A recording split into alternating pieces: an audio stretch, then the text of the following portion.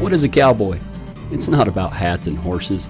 Cowboy's about courage, honesty, respect, integrity, strength, and truth. And when you put those things together, it spells Christ. And that's what being a true cowboy is all about, riding for the Lord.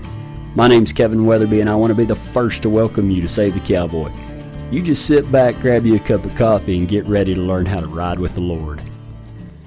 Hey, this is Kevin. I went ahead and throwed in the first part of last week's sermon so that you'd be caught up in case you missed it. Y'all go ahead and listen up to the conclusion to As Long as There's One Man, the third part of What is Save the Cowboy. All right, if you've got your Bibles, turn with me to Acts chapter 13. Acts chapter 13. As I said earlier, we have been in a 3-week series talking about what is Save the Cowboy. But I turned that around, and I know that whenever y'all tell people about what we're doing here, everybody always asks, what is Save the Cowboy? But I think that we need to turn that around and ask another question, answer that question with another question, because it's not what is Save the Cowboy, it's who is Save the Cowboy. I've outlined 2 things so far. We use the great Western Monty Walsh as a basis. In that movie, Monty rides up to some guys that have rustled cattle, and they go through there and they say, you know what, Monty, that cowboy way of life is dead. A bunch of bankers from back east in Chicago.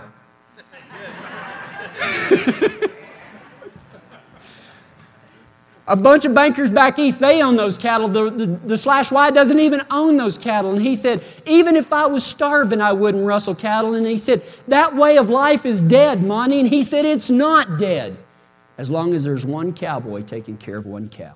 We've used this as a basis for who is Save the Cowboy.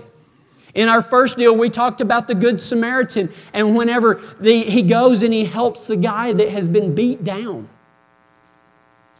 And a real religious guy said, well, who is our neighbor? He wanted to classify so he could leave the unwanteds out. And Jesus, once again, just like we did, Jesus turned, or better yet, we did like Jesus did. He turns the question around and he says, it's not who is your neighbor, it's who is the neighbor. What we're trying to do, there's nothing more cowboy than being a neighbor. And we don't get to pick and choose who our neighbors are, because it's not about who is our neighbor, it's about us being a neighbor. 2 weeks ago at Chuck's Barn, we talked about the second one. As long as there's one cowboy, we are going to go where others won't. We're going to ride harder. We're going to go further. We're going to go through the thickest brush, whatever we have to do to take the gospel, not to the saved, but to the lost. And we're going to do it in a way that removes all excuses. Because our desire is that people come to know Jesus Christ as their Lord and Savior. Because He is the only way. He says, I am the way, the truth, and the life. It is God in human form. Sacrificed Himself for us. And we're going to take that good news to the furthest reaches of God's green pastures. And then today, I'm going to turn that down just a little bit. And then today, we're going to talk about the third and final. As long as there's one. Y'all have heard me talk about the San Pedro Ranch down in South Texas. I'll never forget whenever I went down there. I went with an ex-uncle of mine that used to be married to my aunt, got me the job, and he kind of took me down there and introduced me to everybody. I walked onto this beautiful South Texas ranch. You can probably picture it in your mind. Walked up to this big stucco bunkhouse, and all the cowboys. There was 4 of them. There was Baltimore, Zeffirino, Tomas, and Antonio. Antonio was the one that I worked with. I've told y'all many stories about him, but the time that I met Antonio was just amazing, because I was the only one that would be living on the ranch that spoke English. And so Mike was there, and he used to be the manager of that ranch long before. And so Mike was fluent in Spanish, and so he walks up, and he starts talking to him and everything. And Antonio's kind of just a little bit kind of stove up.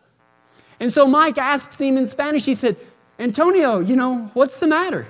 And he said, you just have to do this. I wish that I could do it in Spanish, but you use it or you lose it. So I will do my best to portray what Antonio said. He said, "Oh, Mikey," he said, "I had a really bad problem." And he said, "What was your problem?" And he turned around and he lifts up his shirt, and he literally, there is a scab that started at the base of his belt and ran to the nape of his neck. He said, "I was riding this young colt and it ran away with me and run me underneath this big mesquite tree, and he took all the hide off my back." And I mean, it did. It was a solid scab. There was no skin on his deal. And I'm like, okay, I may not be tough enough for this outfit. And I looked at Mike and I said, "Man, Mike, that man is double tough." And he said, and so he relays that to Antonio, and he said, "No, I'm not that tough. I had to take the rest of the day off." I was like, oh my gosh. And Mike said, "If you think that's tough, you ain't seen nothing yet." One time Antonio was on this colt and they were in the pen, and you know, in that ranch, in the middle of all the water lots was water. And it had one of those concrete troughs that were like, 20 feet long and about that deep that all the cattle could get around and everything. Well, they were in there and they were finishing up. And Antonio's horse goes to bucking with him, and it's bucking beside that trough. And he gets past it, and he's trying to pull him up. And he finally pulls him up, and the horse comes over on top of him, on to that deal. And of course, the horse flounders like this. Antonio's underneath him, pinned halfway in the trough and halfway out of the trough. And by this time, Baltimore, has anybody ever seen the remake called Return to Gunsmoke that was made about 15 years ago? If you ever watch Return to Gunsmoke, whenever there's a close-up of an Indian, that is Baltimore Boone. He was the ranch manager down there. He had hair down to here. He looked just like an Apache Indian. They didn't have to do any makeup or anything. They put him in several different costumes and headdresses because he looked so much like an Indian, but it's Baltimore. You can see everybody in costumes riding, but anytime there's a close-up, that's Baltimore. And so Baltimore was sitting there, and so Baltimore chimes in on this story, and he goes, "Oh man," he said, "I remember I watching the horse, he fall over on Antonio, and Antonio's just laying there, and he's underneath the water, and he bailed off the deal, and I went and I grabbed him, and I pulled him out, and I said, 'Antonio's dead.'" And then,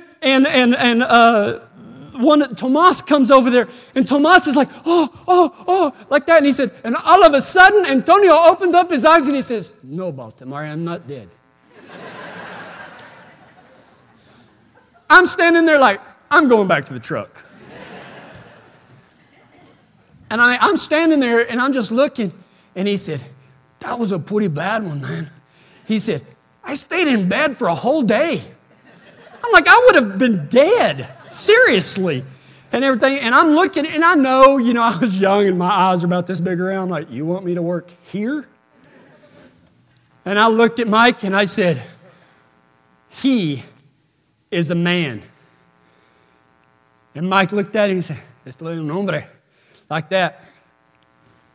And Antonio looks at me and he goes, "Sí."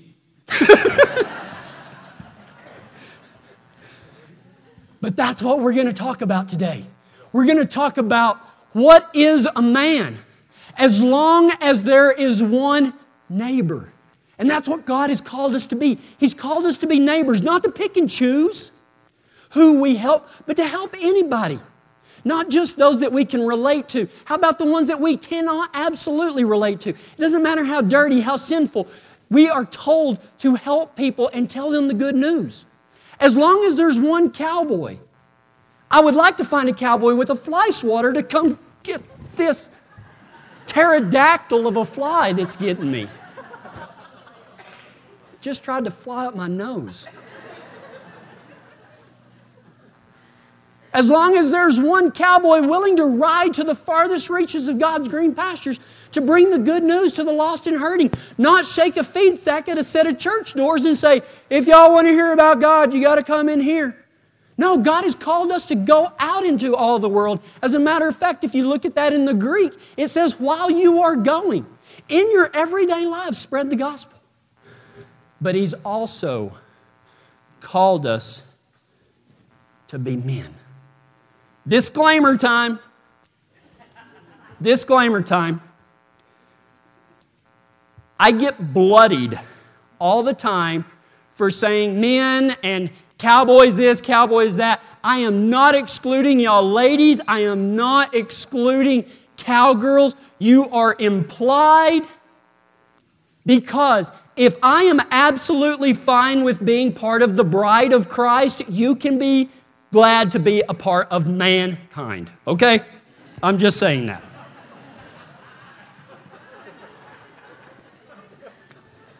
Thank you, God.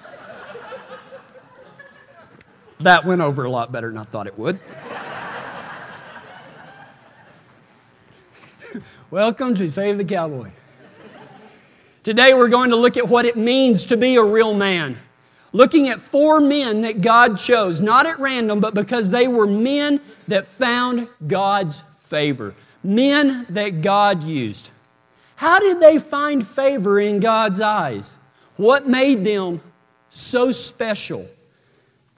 They must have never made a mistake, right? Oh, far from it. Anybody in here know who King David was? Most everybody can relate to King David. He was the greatest king that Israel ever had.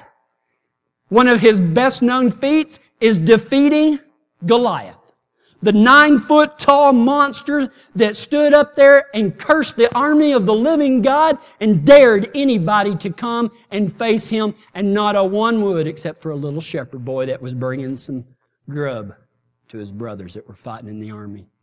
He said, "Who dares this Philistine to curse the army of the living God? I'll go out there and whoop his tail." And he did just that. What do we know of David? He killed Goliath. He was the greatest king Israel had. But he also had his faults, did he not? He had an affair with a lady named Bathsheba. He had Bathsheba's husband killed so that he could have her for his very own. And in Acts chapter 13, verse 22, the Bible says, God referred to David as a man after my own heart. Now, how could David, somebody that had somebody killed, had an affair, how could he be a man after God's own heart? How do we become a man after God's own heart? Do we have to go kill a giant? No. Do we have to have an affair to be a man after God's own heart? No. How about have somebody murdered? No. So what made David a man after his own heart? David's faith. David had faith that God loved him more than anything, and he also had faith in God's forgiveness. I want you to think about that right now. David knew beyond anything that God was a God of love, and that He would take care. That doesn't mean that it would be smooth sailing, but that God loved him so much, and that God would offer forgiveness to anybody that asked for it. It was his faith in God's undying love for us, and his faith that God was a just God and a loving God and was willing to forgive. Faith. David lived a wild and woolly life. Without faith, how would he have killed a man that an entire army could not? Without faith, how could he have survived when his own king, Saul, turned on him and chased him around like a feral hog, trying to kill him?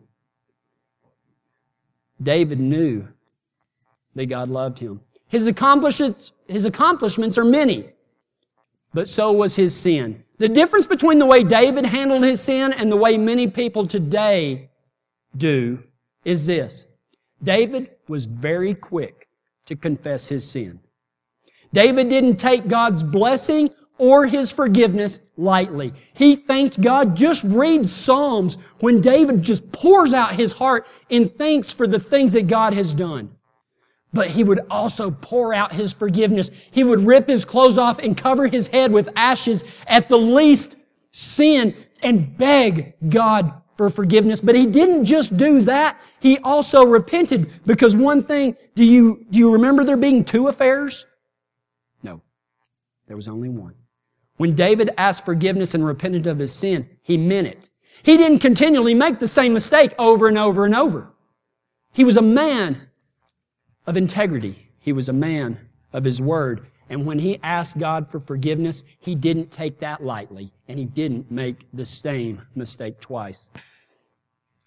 David never took God's blessing or forgiveness for granted, and God poured both upon him like He has no other in the history of mankind. But that doesn't mean that He's not willing to do that for you. He is willing to bless you beyond anything that you can imagine. But you're going to have to listen to Him. You're going to have to obey Him. Why? Because He made us. He's God. And we don't need to take God's blessings lightly, nor do we need to take His forgiveness lightly. But God also poured out consequences for David's sins. All David did was do a census in the land of Israel to find out how many fighting men and women he had. I guess not women. There might have been some women that fought. I know some pretty salty cowgirls. Maybe David had some too. He had them take a census. And God said, don't worry about the numbers. Whatever I call you to do, I will provide for you. And David did it anyway. And you know what happened? 70,000 people died as a result, just because David took a census. David's own son died because of a sin that David committed. David experienced the joy of forgiveness even when he had to suffer through the consequences. We get these two reversed. We would rather avoid the consequences than experience the forgiveness. Some of you have something inside of you that you need to be forgiven for, that you need to forgive yourselves for. You want to know how to do it? I've already told you. Don't go to God lightly in asking His forgiveness. You need to repent of that. And be amazed at the results. What happens when you combine listening with obedience and you couple that with faith? Then you will be able to trust. And that's what our next man of God was known for. Trust. We've talked about Noah and how he built an ark. Something crazy. Isn't God crazy? He will ask you to do the craziest things in the world. He'll ask you to build an ark. He'll ask you to do some of the things that maybe Abraham did, something similar. Crazy things. But God will always be there for you, and He is a loving God. But we must trust Him. And the ultimate example of trust that I could find that wasn't Jesus Christ Himself was a man named Job. In Job chapter 1, verse 8, then the Lord asked Satan, have you noticed my servant Job? He is the finest man in all the earth. He is blameless, a man of complete integrity. He fears God and stays away from evil. And you know what that old fork-tailed devil said? Oh yeah? Would he still love you if you took everything away from him? And God said, yeah, He would. And so He allowed the devil to kill his sons, to take all of his prosperity away. At the end, he was sitting in oozing sores and using a seashell to scrape his own skin off of him. He was so low. Not because God wanted to punish him, but to prove to Satan that mankind can love God even when things are bad. Job lost all his possessions, all his animals, all his kids, all his friends.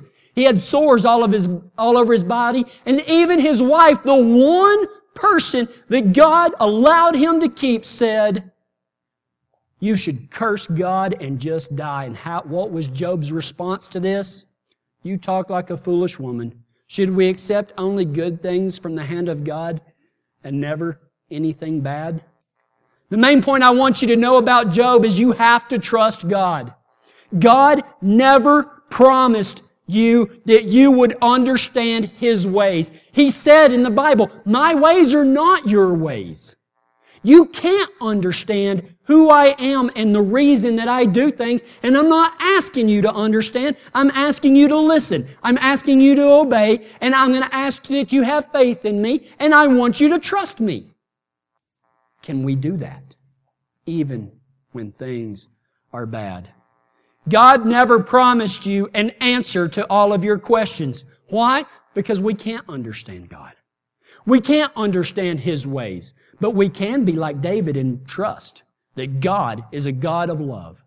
And that even when we go through bad things, that God is there with us and that He will use the good in all things for those that believe in Him. God never promised you, unlike some televangelists will tell you, God never promised you a Park Avenue Christianity type of lifestyle. Some of us, some of y'all, might have that. And that's fine. I'm happy for you. But for the rest of us, we may not have that Park Avenue lifestyle. And God may not answer your question as to why. But we must trust God. God is not a vending machine for your physical comfort or your personal wish granter. How many times do we, and I don't think, nobody's ever done this, but it's the equivalent of taking the Bible and going, I wish for, like God's a genie or something. God's not your genie. He's your creator. He loves you more than anything. He sent His Son to die for you. We have gone from, I am here, Lord, to, well, that's not fair, God. God never promised you fair. He promised that He'd love you through everything. We have gone from, use me, God, to, why me? You want to be a man after God's own heart? Listen to Him. Do what He tells you to do. Have faith. Trust in God. As long as there is one person sitting out here willing to be a neighbor, you will be favored by God. As long as there's one cowboy or cowgirl out there willing to take the gospel message of good news to the farthest reaches of God's green pastures, you will be a man after God's own heart. And as long as there's one man willing to listen, willing to obey, to have faith, and trust in God no matter the circumstances.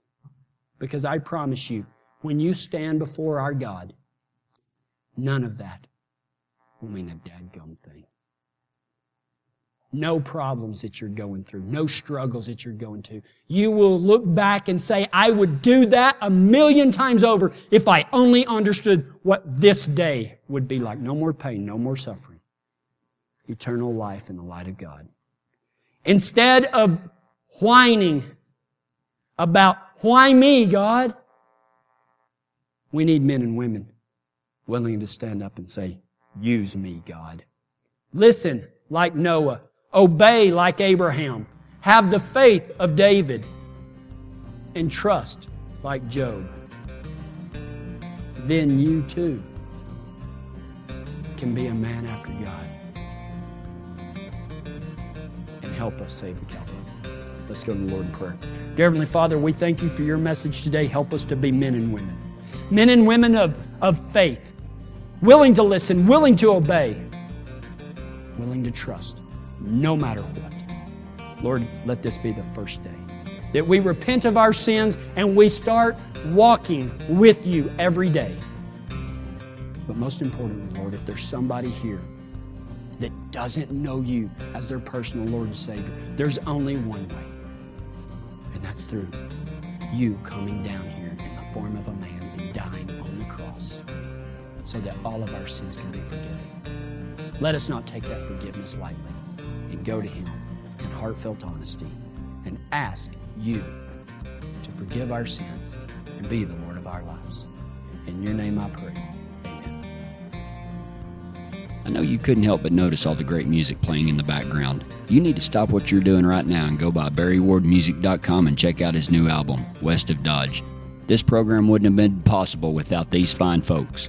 Tumbleweed Hay and Hauling, 303-324-8217, WesternLLC.net, Look East Realty, 303-644-4444, Double H Heating and Air, 303-669-8911, Integrity Auto Repair, 303-621-2845, and Comanche Creek Enterprises, 303-619-7030. Please support businesses that aren't afraid to show their faith. Call them today or go by SaveTheCowboy.com and click on sponsors for more information. Glad you took a ride with us today. If you liked today's service and heard God speaking to you, I'd like for you to go to our website and check out the new book, Simplified Cowboy Version Gospel of Matthew. If you've ever wanted to read your Bible but found it difficult to understand, then this book is for you. Just go to SaveTheCowboy.com and click on General Store. You'll find tons of stuff there to help you in your ride with Christ. You can also partner up with us by following the online giving link. All our monthly supporters get an audio CD or DVD every month in the mail as our way of saying thank you. We don't care about the amount. Look at what Jesus did with a couple of biscuits and some fish. He can do the same with your helping hand.